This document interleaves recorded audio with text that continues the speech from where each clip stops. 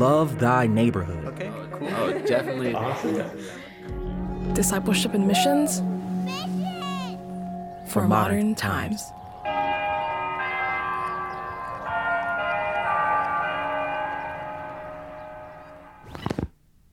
It can be attractive to be charming. You know, I like to be charming, but the real charm is exactly what you're saying. It comes from knowing oneself and being comfortable with oneself. Maybe that's an easier word for some of us to handle than confident. I think it's okay to be confident in yourself, but maybe comfortable with yourself is a good alternative. This is a show about self-discovery. About understanding ourselves. About looking into the mirror to see the good, the bad, and the unknown of who we are.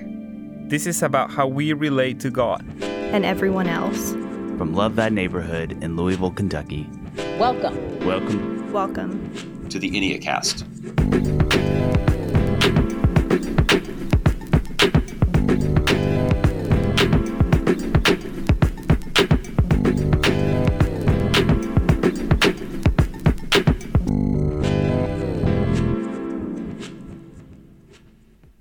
Hey, welcome to the Enneacast. I'm Jesse Eubanks. And I'm Lindsey Lewis. Every episode, we walk you through the Enneagram and we help you build better relationships. And today, we are continuing our series on the 9 desires. If you haven't already, go back, listen to episode 85 with Kurt Thompson to hear some of the foundation we built around exploring our desire. In every episode, we are going to start with 2 foundational ideas. First, God created humans to desire. That's what we're supposed to do. Mm-hmm. And number 2, our desires are drawn toward what we find beautiful. Yeah, we can't not desire, and we can't not move towards whatever we find to be just amazing and captivating. Yes. So in this episode, we are going to focus on the desire to be wanted and to be loved. This desire to be wanted is closely tied to a desire for identity and for relationships. I'm searching for who I am, and specifically who I am in relationship to all these people around me. Who do they say that I am? Mm-hmm. So if this really resonates with you, you may be a type 2 or a member of the heart triad, or that just might be one of your top core desires, and you might not be a type 2. Yeah, and here's the deal. I think there's really kind of no way around the fact that all of us as people, we want to be wanted. Yes. We want to be loved. Exactly. We want, Lisa Fisher says, we all come into the world looking for someone looking for us. There's just that sense that we've all felt the pain of not being wanted or being rejected or feeling not lovable. And that's an ache. And so God made us to be wanted. He made us to be loved. Yes. And so that being said, when we talk about this desire to be wanted and to be loved, we need to think about it through 3 lenses. What happens when the desire to be wanted becomes exaggerated? What happens when the desire to be wanted becomes diminished? And what happens when the desire to be wanted is actually healthy? Right. So first, let's talk a little bit about what the desire to be wanted and loved looks like when it's exaggerated, supercharged. There was a fire there, gasoline got thrown on it. It has gotten much bigger. It's a little out of control. What's going on? So that's what we're talking about, the false self. Whenever we take our core desire or even our core virtue and we begin to white knuckle it, that's how I think of it. It's just like we're holding onto it so tightly. That's when the false self appears, because it says, you know what?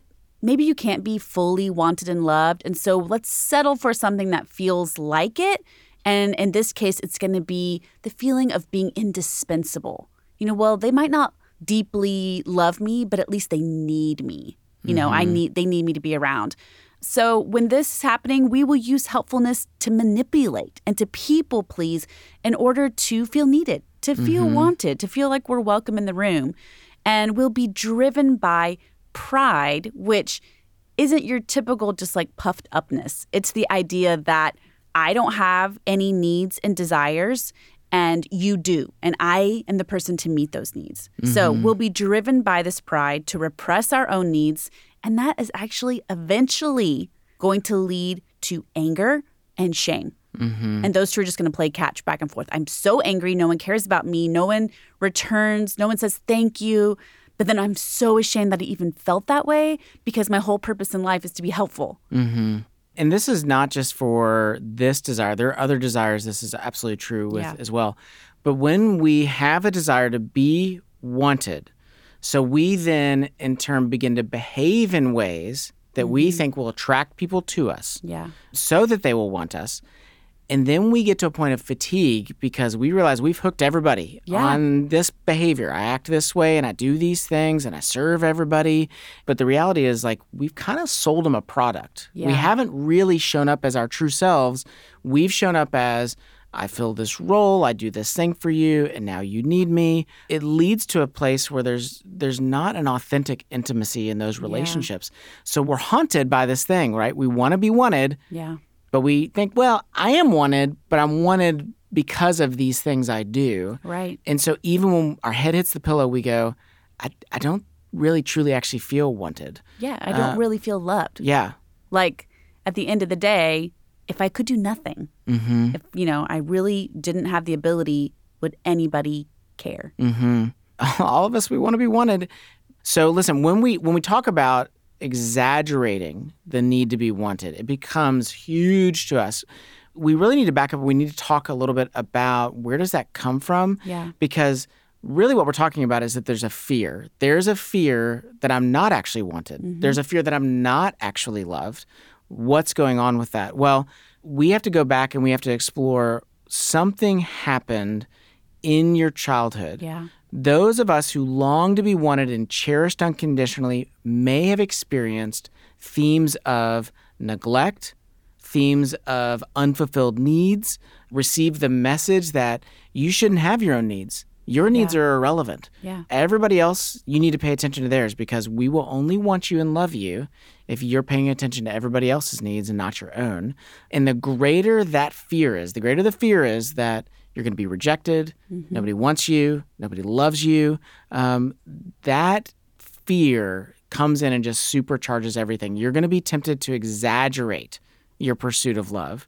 To overcompensate for whatever you think you lack. And ultimately, that will lead to you're going to begin to commit behaviors and relational patterns that you will later feel ashamed about, but you feel as though you had no choice because that was the only way you were going to get what you needed. Yeah. And I think in a way, especially when I think of a type 2 or any of us who have a lot of this sort of energy going on within us, I think about how much shame we do carry because we're looking for that identity. We're looking for relationships. And so I think the good thing about looking at your childhood story and just your formative years in general and saying like, where did I get this message?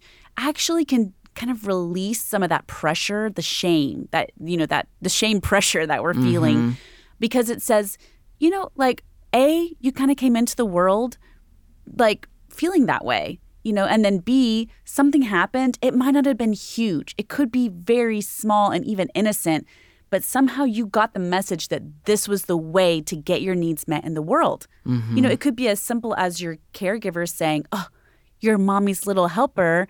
And maybe you felt a little invisible the rest of the day, but when you got to be mommy's helper, you felt significant. You felt like you had a place. So it could be as innocent as that. I heard somebody say that children are incredible observers and horrible interpreters. Yes. And so to your point, yeah, it could be this thing where mom or dad made this comment or brother or sister made this comment, and it was like, oh, that was like, it was like cocaine. It was just like incredible. Yeah. Like that feeling is amazing. Whereas someone who doesn't have this core desire would be like, I don't care. I want to play Nintendo. Like, I don't want to be mommy's helper, or it could be all the way to trauma, like all the way to like really severe things happening to you. So I just want people to feel that freedom to go ahead and look back, because in a way it takes the pressure off of you got here for a reason.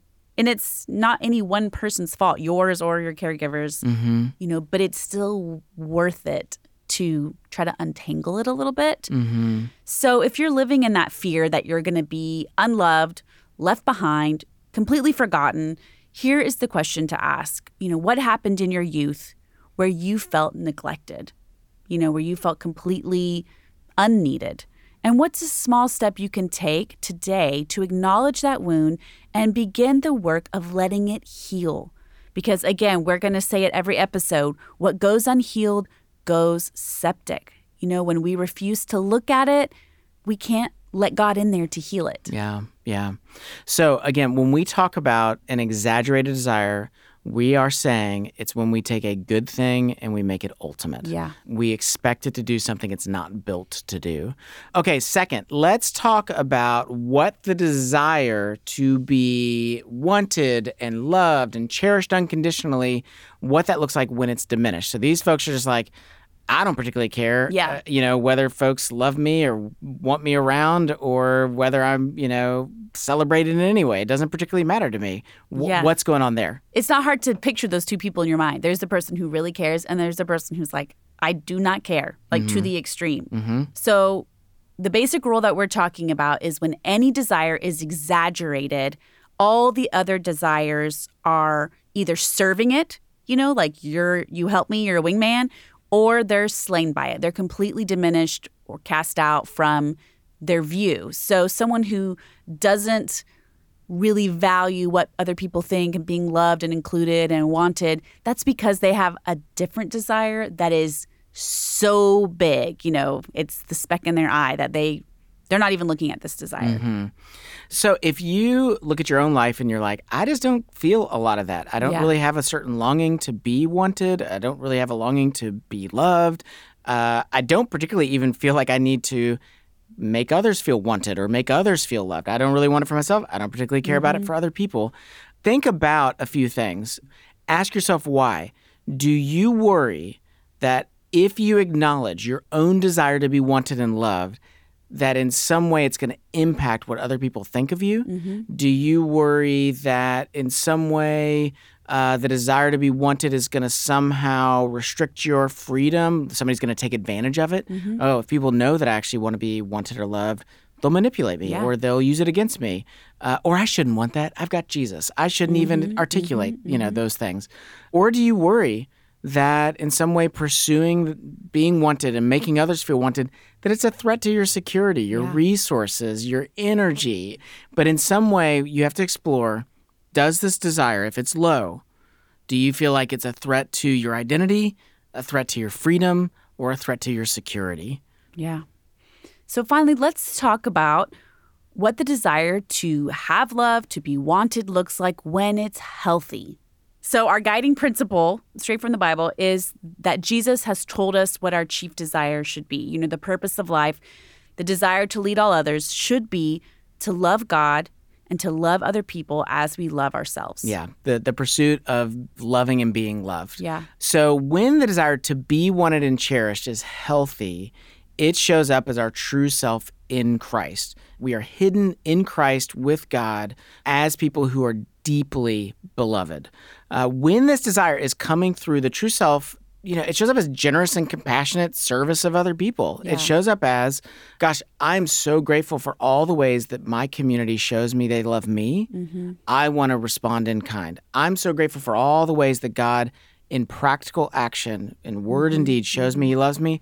I want to respond in kind to him and to other people. So you're able to receive God's unconditional and deep love for you. And then that overflows out of you, and you in turn want to give it away to other people as well. Right. And because of that confidence, when you are truly filled up, which we've said this before, but for people with this, core desire, they often have to find that alone. So even though we are highly committed to community, that's a big piece of what we do here.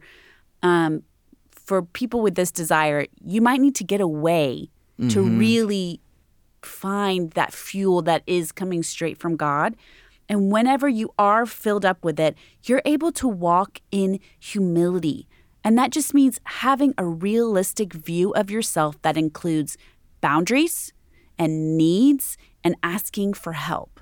So you're living with that ability to, I'm actually great at serving. I love serving. I love baking cookies for my community group. I love helping people out in whatever way I can. But also, I'm going to make sure that I'm having rest, that I'm nourishing my own body, things like that. I'm able to walk with that balance. And then we live in a way that serves and befriends others and allows them to do the same. So it's always this give and take with God of like going back to him to be refueled, only pouring out the excess, and then the same with friendships. I'm pouring into my friendships in a way, though, that encourages them to give back to me. Yeah, it's really amazing. If you look at the scriptures, you look at the Gospels, there's this correlation, right, where we would think the more demands placed on Jesus, the less that he's going to go spend time alone because he's got more to do. That's how we do things, right? I can't spend time alone. I got things to do. People need me. But that's actually the exact opposite of what we see. What we actually see is that as time goes on, the more demands that are placed on Jesus, the more that we continue to see the generosity. We continue to see the service, but we also see him withdraw, and we also see him go and just spend time alone with the Lord, because those are the moments in which we're not serving. We're not proving ourselves. When we're by ourselves and it's just us and God, there is no means by which we are trying to woo somebody into seeing us and wanting us. Yeah. We are instead living in the reality, I'm already seen, I'm already wanted just as I am, without doing all these other things.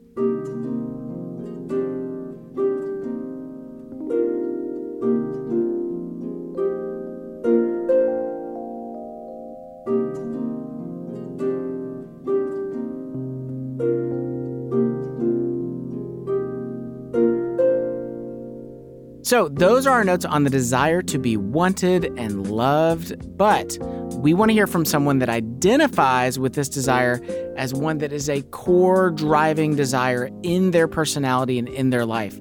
So today, we have Andrew Greer with us. Andrew Greer is an 8-time Dove Award-nominated singer-songwriter, producer, author, television host, and podcast host. Andrew co-created and co-hosts the popular television and streaming series Dinner Conversations with Mark Lowry and Andrew Greer, as well as the podcast Bridges with Patsy Claremont and Andrew Greer, Spiritual Connections Through Generational Conversations. He's also the author of Winds of Heaven, Stuff of Earth, Spiritual Conversations, inspired by the life and lyrics of Rich Mullins. He lives and works in Nashville, Tennessee, and is a Type 2 on the Enneagram. Welcome to the show, Andrew. Thank you so much, Jesse and Lindsey. Glad to be here. Yeah, we are excited to talk with you. You are like the embodiment, by the way, of like the gig economy. Like your things that you are involved in are amazing, and there are so many of them. We love too, like just seeing just so much collaboration in your work too, which is like a real, that's a testimony to your personality, I think. I do love collaboration, and I'm learning to love respite. And so when you were reading that, I was thinking of how much space I've been creating over the past year or so. It's been a shift to me. But yes, you keyed in on collaboration. Yeah, I love that. I also have to say that the 90s adolescent in me was thrilled. I was, searching you on the web, watching all your things, and I was like, Point of Grace, Andrew Grant. Oh my gosh, my heart has wings. These are all my favorite people from. I still feel like an adolescent sometimes. Same thing. I mean, I was growing up in the 90s, and so when I've worked with these people, and some have become very close friends. So let's start here. So in Enneagram theory, the core desire for the Type 2 is to be wanted or loved. And in particular, if you think of it, unconditionally, I don't have to earn it. It's not something that I've got to do like the dog and pony show or that I've got to prove my value. It's like I want unconditional love. The 2 does not want to be expendable. They don't want to be dispensable. Does this resonate with you? And do you have an early memory that reflects that desire? That's a great question. It definitely resonates with me. I mean, it can even go back to what we were just talking about with collaboration. I mean, part of that is a need to be wanted and to be used and to be of a resource, to someone. Finding my value in that being needed. There's the positive side of collaboration. There's community. There's our absolute core need for everybody to be in association with others, to lean and depend on others in healthy ways. But there's also the weakness side of it, the kind of vice side of it. And that is, it also keeps me being needed. You know what I mean? And so I'm still learning. I feel more confident in my skill sets and abilities and contributions to everything from personal relationships to professional work now than I ever have before, but I find myself still placing myself under other people's thumbs. Or that's what it feels like now. I think it used to feel like I was being needed by someone, and now it feels like being used. And I'm realizing that has less to do with other people and more to do with a change in me. But I mean, one of my earliest memories had to do with childhood abuse. And I don't know if that scenario curated. It was a kind of unique scenario in that while I didn't have control of it, I probably could have had control of it. You know, the areas of manipulation over me it was just real nuanced. And so I wonder, it's like how much was our personality in us from the beginning and how much was curated over time through both positive and negative things. And I do wonder if there's an element of being used that in a toxic way that is still linked to that scene when I was 4 and 5 years old. And so that's my earliest memory of like it in a being pulled into a direction that I didn't know how to say no to. I didn't know, I didn't have the power to, whatever. And there's all kinds of therapy. I mean, that's a heavy subject. There's a lot of therapy and counseling in that can correct the thinking or retrain the thinking that was born out of that. But even in in a more positive manner. So there's that side by side with, as I got into elementary school and even middle school, music was always one of my loves. I loved a lot of things, but I did love music, and my mother's a classical organist. My dad's a therapist, so really cool people. But we lived in a really small community, a very tight community, and that was by their decision. They had these real metropolitan professions, but loved the quiet life. And so that was a real cool contrast. But I loved music, and my mom started all my brothers, I have 2 older brothers, started us in piano lessons when we were 7, because that's kind of when you could independently read and do your thing. And I just took off with it. I loved it. I just never stopped playing, and she just stopped teaching me and just kept buying me books. Well, the music director at school, when I was like in 3rd or 4th grade at the junior high, would have me accompany the junior high performances because I was kind of developing quickly in that one area. And I remember loving the sense of supporting in that way. Like I loved the sense of being able to be around older kids and adults, and it helped me rise to the occasion, if you will.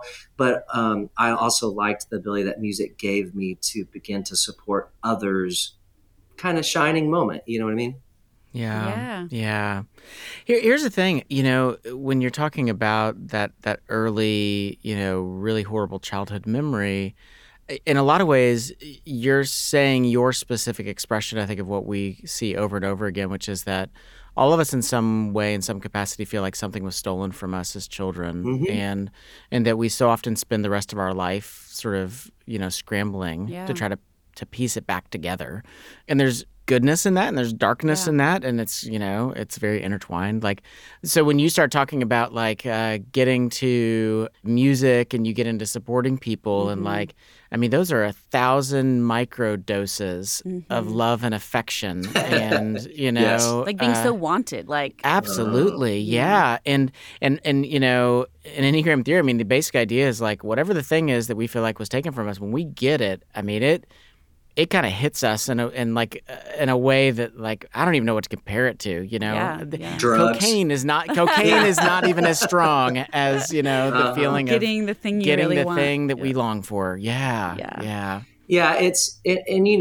we don't have the context or the ability in young ages yet to contextualize. We don't have the resources to understand, why do I want so much, and for me, and I think this probably isn't totally unusual, but again, like you said, Jesse, we all have these things that kind of scramble us up in our younger years. It's just kind of a part of living. None of us escape totally unscathed, and so in that we have to figure out the puzzle pieces and put some things back together of our own volition if we choose to, or we turn into really, really unhealthy people who do really unhealthy things to other people as well. So, there is a beauty in coming out of brokenness that can be good for future generations and just for our neighbors around us. But, for me, the messages that were delivered to us through some harmful things, where does that intersect or override what our personality already was, or how it, did it shift things, whatever. But, so maybe I always had compulsive, like kind of behavior in me. I don't know if I'm intense. I think I'm fun, but I can be really like, really focused.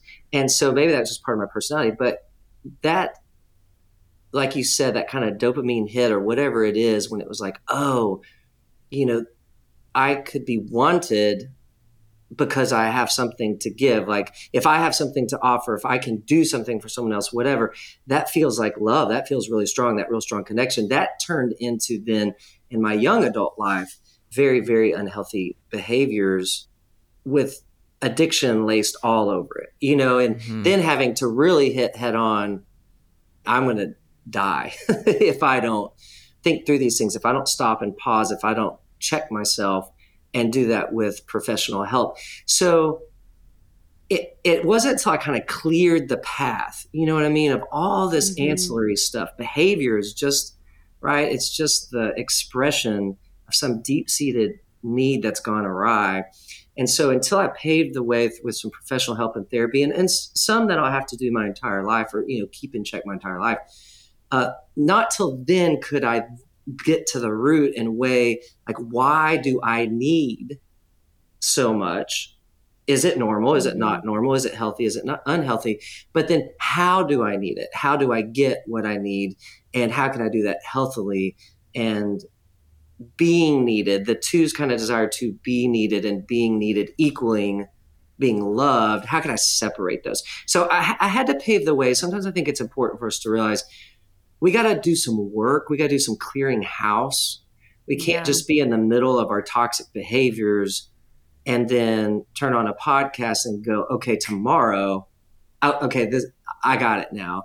Maybe it turns on a light bulb or whatever, but then we've got to move forward in seeking the help of others, whether that's our community, whether that's a counselor, whether that is a deeper dive into some research and some books and literature, whatever it is that can provide the resource for us to then know ourselves better. Like self-awareness is not being obsessed with ourselves. It's not conceited. It's not, there's a great humility in actually submitting ourselves to self-awareness so that, how can I die to myself if I don't know myself? You know what I mean? So I know I've taken a lot of paths there, but it's not an overnight process, and that is more than okay. And in fact, I think it might be a forever process. You know what I mean? Yeah. Absolutely. Yes. Well, stay with us, because when we come back, we're going to continue our conversation with Andrew Greer. We'll be right back.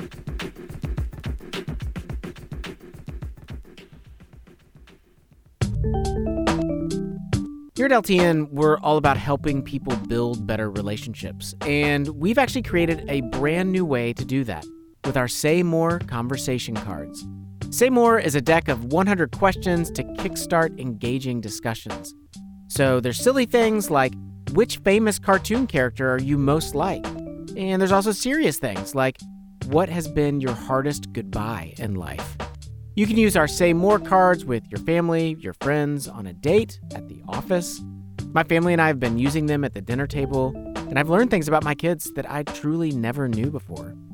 To grab your own deck of Say More cards, go to lovethyneighborhood.org and click the store link at the top of the menu. And while you're there, grab a couple more decks. They make great gifts for Christmas or birthdays, and all proceeds go directly to support Love Thy Neighborhood. So, go to lovethyneighborhood.org and click store, and get ready to say more, because better relationships are just a question away.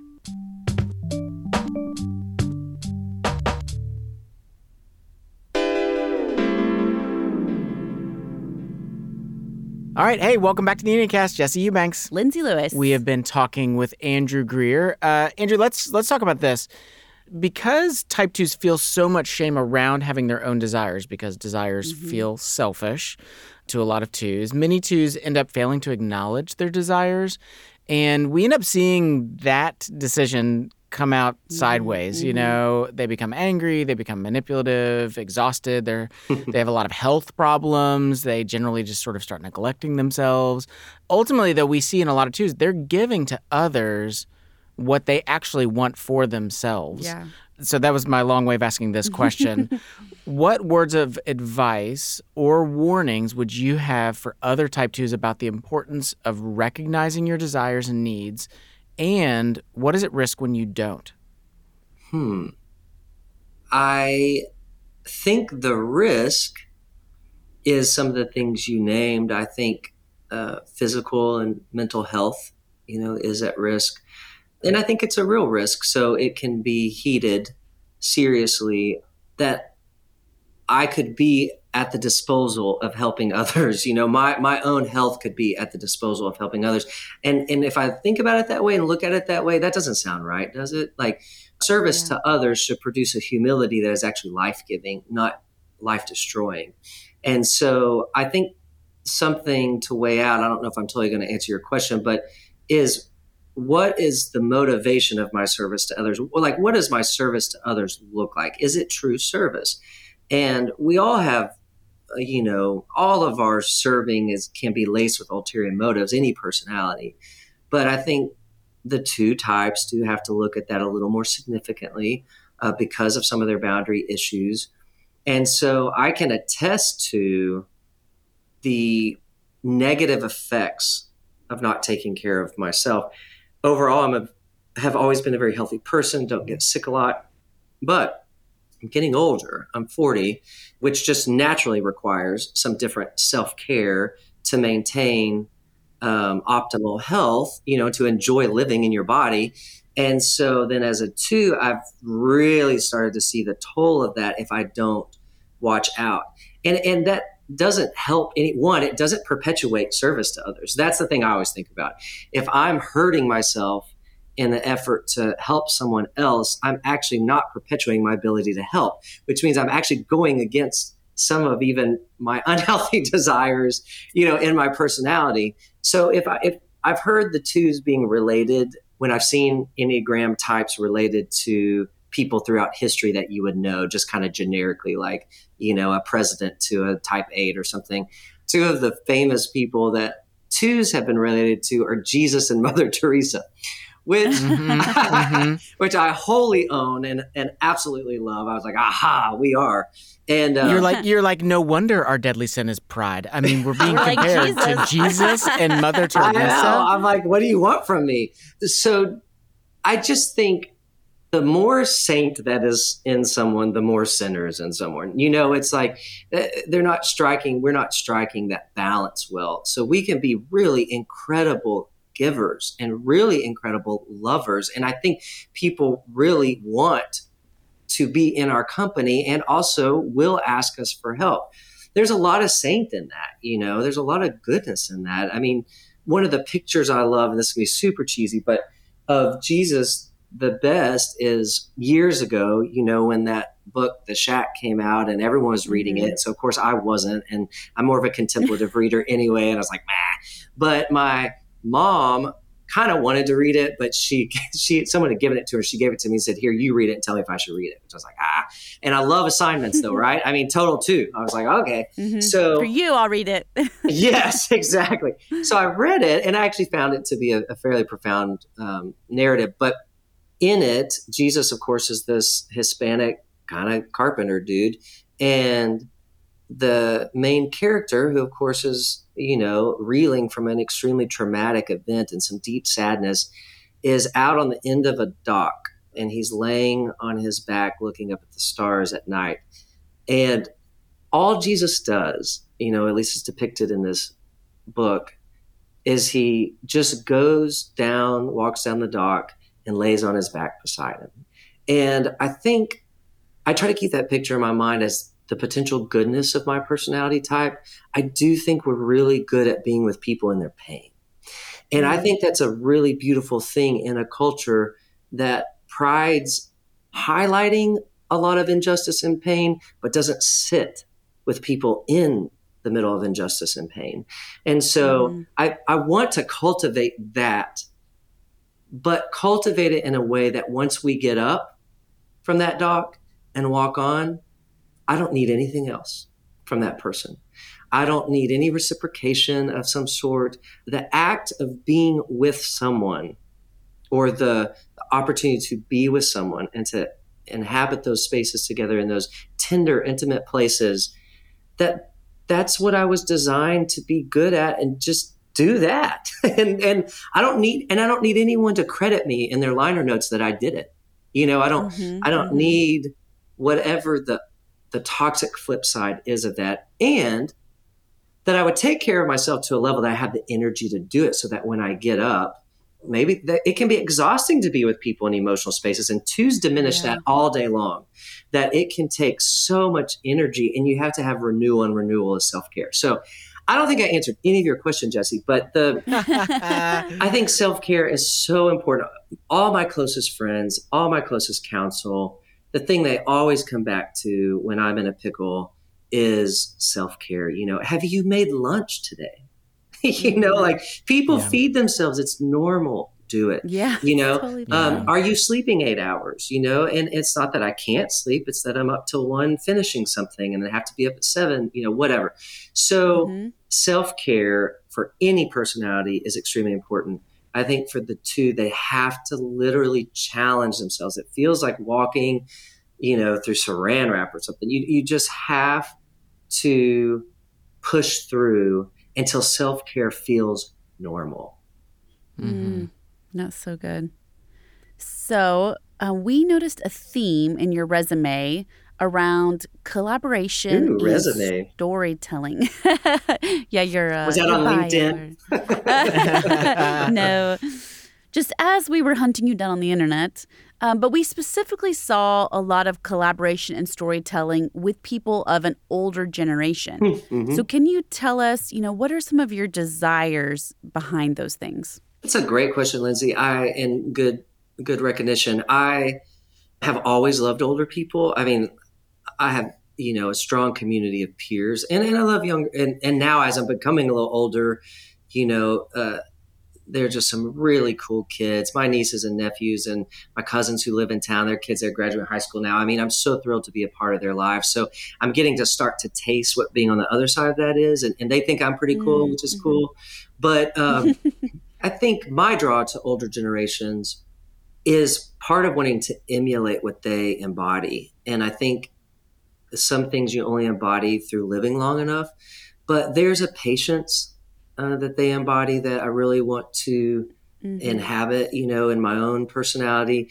There's kind of a pacedness that it doesn't always have to be slow. There's just a pacing out. And I think as you get older, you have to pace out because of energy levels and such.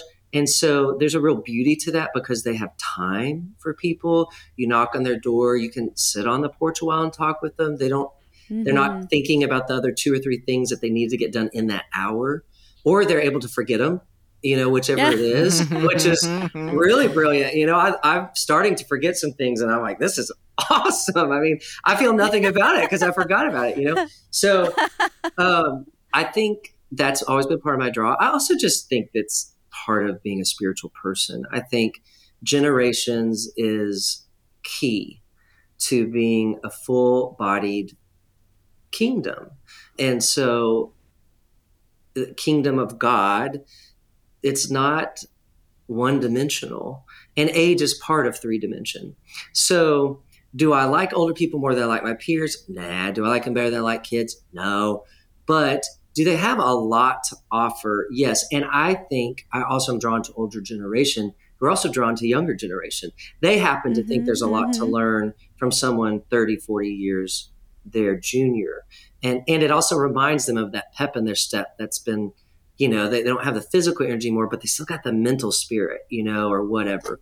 So I think it's just a spiritual, basic, foundational thing. I also think there's a level of humility in it to walk the road with people who've walked it before me, because it submits me to a certain broader perspective. Like I'm all harried and kind of, tied up in knots about my little narrow myopic view of today. And I think when you're in the company of older people who've lived it in their own way before, your shoulders kind of relax and your eyes, kind of widen because you're like, oh, there's a big world out there and there's a lot of experiences to have and to be had. And it doesn't make what I'm experiencing now meaningless. It actually makes it more meaningful that it's part of this bigger picture. And I just think older people tap into that for us a little better. And I think they're naturally humbled. I've been reading this book called Learning Humility by Richard Foster. And I'm reading that right now. You are? Crazy. Yes. Okay. I don't know if you like it. I love it. I really like it. About halfway through. But to your point, though, it is fascinating to read it because he's gotten much older. And in the book, he talks about where he used to write 8 hours a day. He can only write about 2. Yeah. And then his brain is tapped out. And you can see it in his writing style. It's really fascinating because there's all these moments of wisdom. And what's also fascinating, too, is how many times this sage of wisdom, and he gets to the end and he goes, I'm not sure about this. I'll think on it. Like he says that Totally. 500 times in the book. There's a lot of humility in that, but there's also a lot of age that has produced that humility. And we were talking earlier, since we're talking about the book, I had this part where he was talking about worm theology because y'all were talking about how sometimes our religious background can produce this, like you said, kind of annihilation of ourselves or, totally discounting ourselves. And one beautiful part of this book, which really is Richard Foster's journal about humility over the course of a year or so, is how he continues to reframe humility. Not only does he do that, but through the resources he's thinking through, that humility is different than thinking low of oneself. And in fact, he said here, like, Bernard of Clairvaux, I think that's how you pronounce it, but he had written a lot about humility way back when, historic. And he had written, humility is a virtue by which a man has a low opinion of himself because he knows himself well. And while, Richard suggests that maybe that Bernard didn't mean exactly literally what he was saying, Richard even has to challenge it, says the phrase, quote, a low opinion of himself is hard for me to swallow. This is Richard writing. No doubt I am reacting to a long history of worm theology, thinking of ourselves as worms, that has done so much damage in our day. And of course, the modern psychological concern for a healthy self-esteem is an important factor also. Anyway, yeah, I think it's good to test, and maybe twos need to do this especially, but every personality who is in the evangelical church or has had some of the messaging of not accounting for yourself, that's actually, there's an element of pride in that, Jesse, what does Richard say in this book? It's like to have an actual realistic view of yourself is the doorway into humility, not thinking lower of yourself than you are, not thinking higher of yourself than you are, but actually, that accurate self-assessment, that self-knowledge, self-awareness is extremely important to being humble and serving others. And I think twos don't take a lot of stock in becoming self-aware because they're too busy being aware of everyone else. Yeah. Let me ask you this. We see type 2s so often do this remarkable job of loving other people well.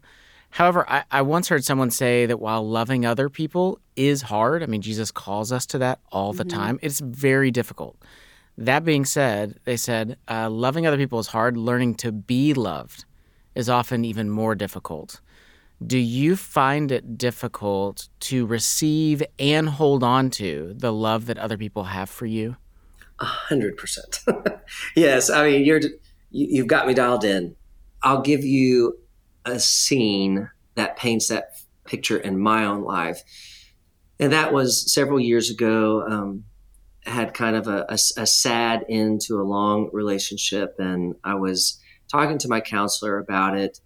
And I had been experiencing the same sad end to each of my 2 or 3, long-term relationships in succession. And at some point, though on the surface, it would look like it was their fault because of their behavior that led to the end. At some point, I got to go, why the same behavior? That's not indicative of who these people are. You know what I mean? And so I had to do some self-awareness where I was like, could I be playing a role in the, inevitable demise, it seems, of my long-term relationships. And so I was talking over that with my counselor, and he said, Andrew, I think you are really, really great at giving comfort. And he was like, I think that's one of the appeals, one of the things that draws people to you in all walks of life, not only in your intimate relationships, but in work relationships, all that. He said, but I don't think you really know how to receive comfort. And he said, if we can only give and not receive in any relationship, then, relationship is reciprocal if it's going to grow and it's going to last. And so while the other party may not know what is missing, that may be too nuanced for them to even understand. Like, you're still taking out the trash. You're still making dinner. You're still, taking the car in. You're still so present, and you're still holding them. But are you being held? And so there's a miss there over time, because relationship is mutual. It has to have mutuality for it to grow and to deepen and to last. And it was something I just had never considered, and it pinged me really hard in the moment. In fact, so much so, he said, I want you, when you leave this session, to not be alone. And he said, I would like you to, is there someone in your life now that you can trust to just hold you? And I said, well, the only person in my life I trust to do that right now would be my dad. And he's in Texas and I'm here in Nashville. And my counselor said, well, will you let me hold you? Which was a new experience for me in counseling. And, and he was about my dad's age and kind of tall, burly guy. So, it felt safe enough, but I kind of was like, well, how does this work? I didn't know, was I going to lay down on the couch? So, and he said, I just want you to stand up and embrace, we're going to embrace, but I'm not going to let go. And, I'm kind of always like, what the heck? So I stood up, and he's, I'm only like 5'9", he's like 6'2" or something. So basically my, the side of my head is leaning into his chest. And I just, started crying. And the realization in that small exchange was I really did not allow people. I mean, this was the reason it was so meaningful, impactful immediately was that it was a new experience for me. I've spent years not letting people stand up for me.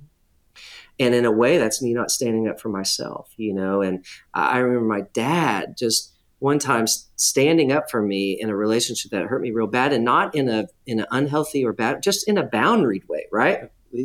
My parents had these great boundaries. And I chided him. I kind of scolded him for opposing the other person's actions, even though the other person's actions were opposing his son. And it's such a gap of being able to understand how to be loved, So I've had that stark reality presented to me, and I've been trying to be vulnerable. I mean, twos pride themselves on being transparent. And they are to a greater degree, but yet if I can't let someone hold me, how vulnerable am I? Like when I'm hurting, I can't allow someone to come alongside me, but I'll come alongside you all the day. One of my friends said, twos are the perfect hold my beer people. Like, watch this, And so I don't have a perfect path of how to work through that or out of that, except to simply be cognizant and then try to exercise it when the opportunity presents itself. Let someone hold you. Let someone hear you. Let someone, love you.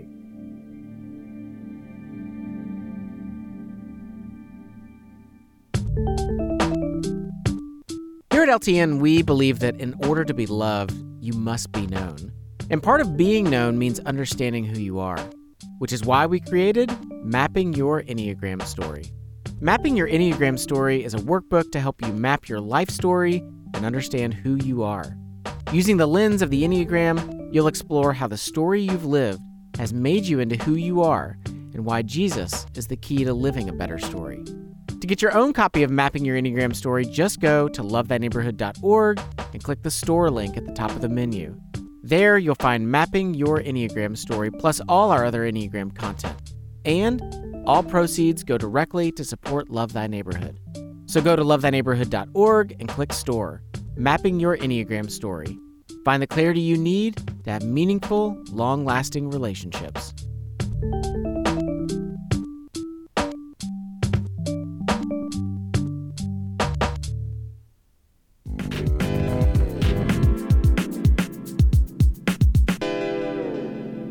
Okay, hey, welcome back to the Enneacast. Jesse Eubanks. Lindsey Lewis. And now it's time for What's Your Number?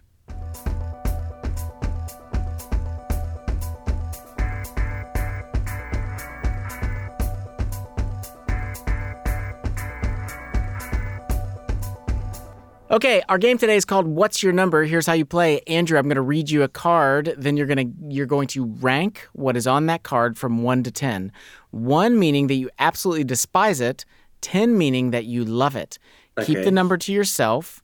Once you have your number, Lindsey and I are each going to try to guess what number we think that you have ranked this thing.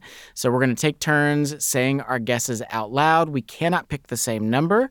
After we've each taken a guess, you will then reveal what number you chose, and whoever guessed the closest gets a point. Best out of 5 wins. Lindsey, are you ready to lose? Yes. I'm totally happy about this. I'm totally happy about this because y'all get the points. So, as a 2, I'm like, great. Hey, thank you. Lindsey commonly destroys me, so I'm really actually hoping I do decent. So we'll see what happens here. Okay, so we're going to do a scale of 1 to 10. 1, you hate it. 10, you love it. Here's the first one. Telling people you're allergic to foods that you don't like. So it's not even that you actually are allergic. You're just like, oh, I'm allergic to that. I used just to do you that hate in it. high school. That's brilliant. I have never I always told people I was allergic to coconut.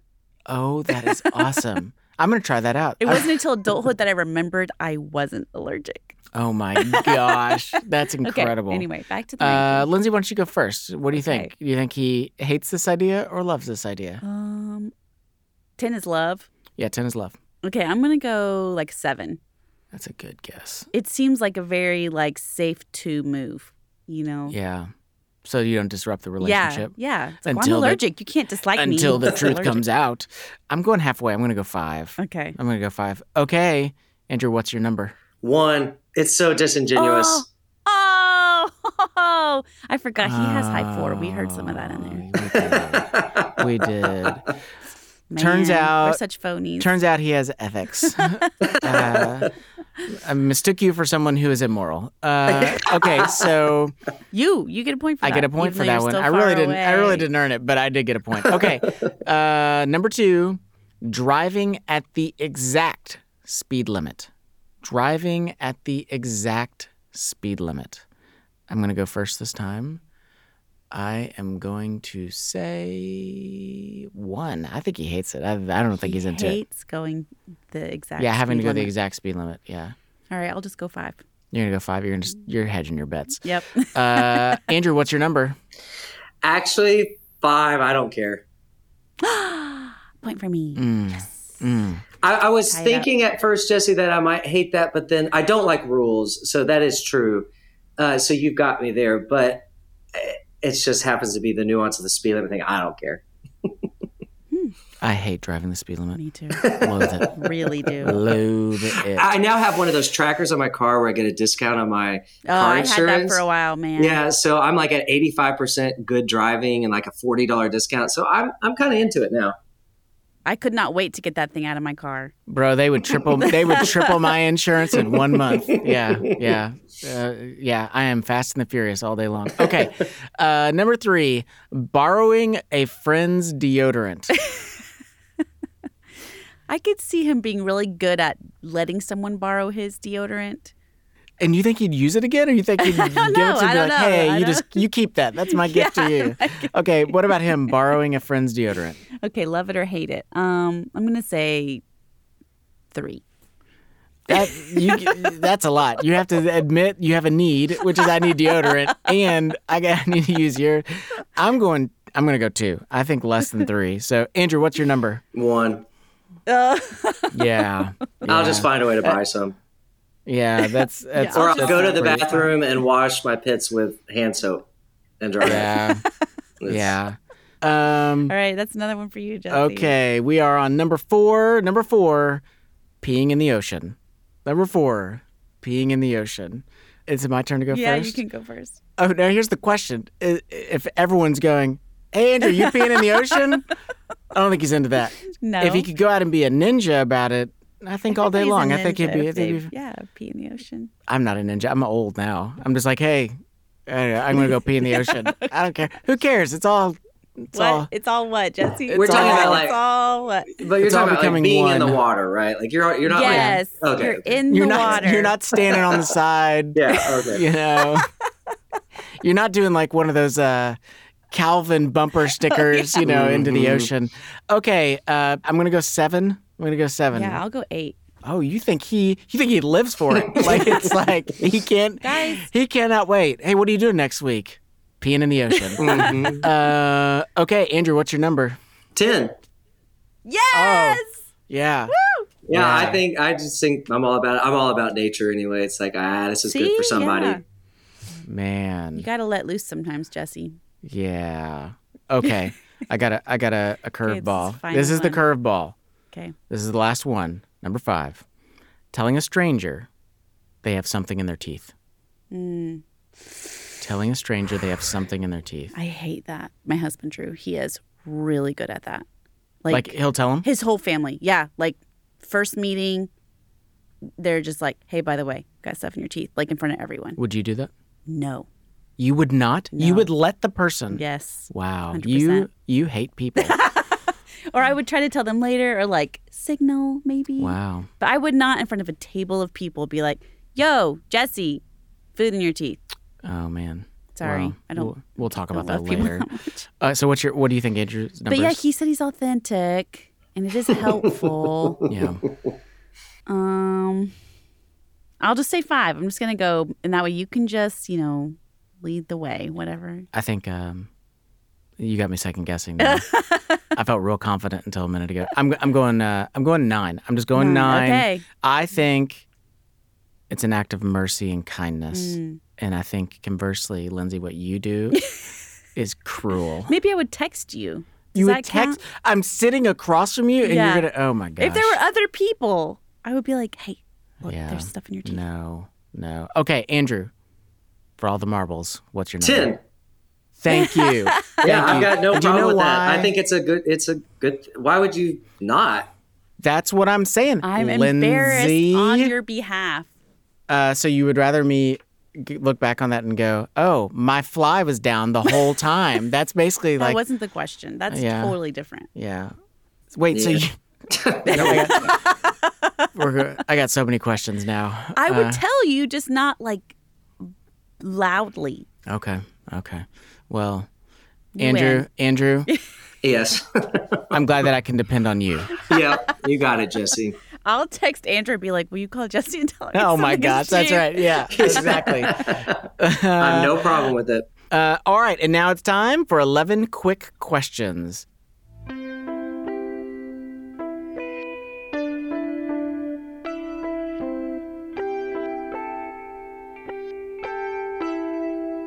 Here's how this works. We're going to ask you 11 questions. You can answer with one word, one phrase, or one sentence.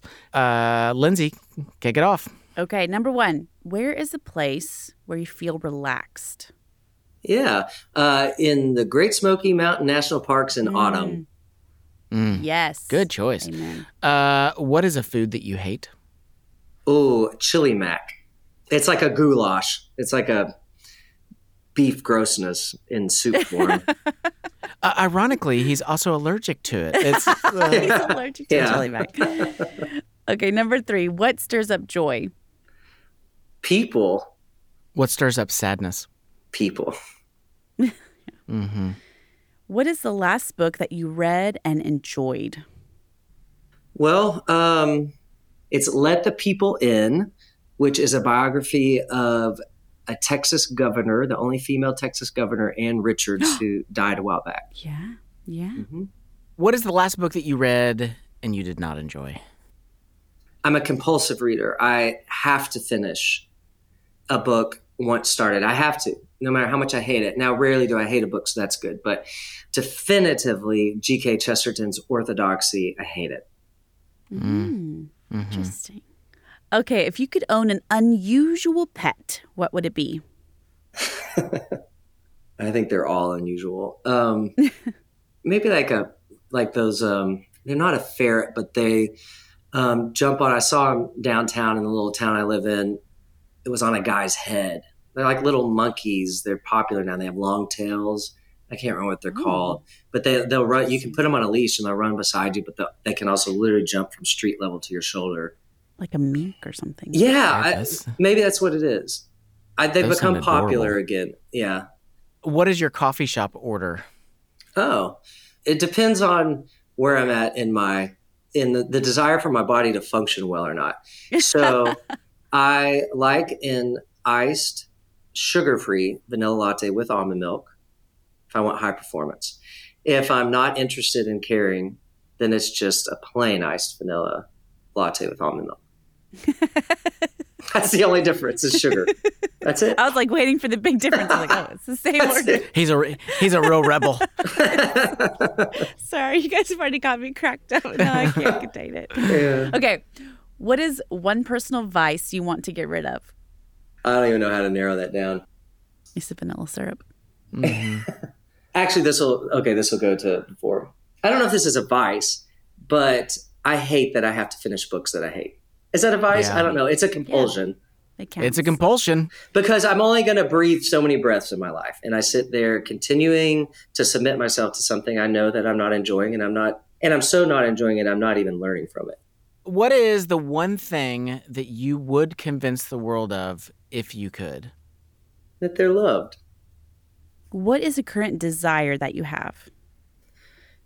To be able to receive love. It's a good desire. Well, Andrew, thank you so much for joining us and just modeling on so many different levels what the journey looks like for people that have got a lot of type 2 in their personality, what it looks like to begin to sift through motives and desires, and what does it mean to walk with Jesus amidst all of those things. And so it has just really been a joy talking with you. Thank you. Yeah, it's been my pleasure entirely. Thanks for having me, of course. If you benefited at all from this podcast, please help us out by leaving a review wherever it is that you listen to podcasts. Your review will help other people discover our show.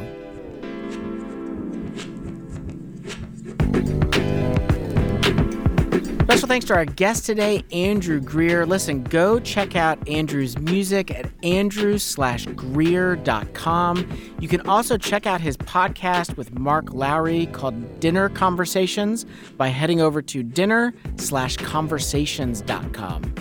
Also, special thanks to Crosspoint Ministry, who helped train us in the Enneagram and also about desire. You can check them out at crosspointministry.com. This show is brought to you by Love Thy Neighborhood. If you want a hands-on experience of missions in our modern times, come serve with Love Thy Neighborhood.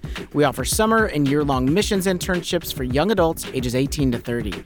Bring social change with the gospel by working with an innovative nonprofit and serving your urban neighbors. Experience community like never before as you live and do ministry with other Christian young adults.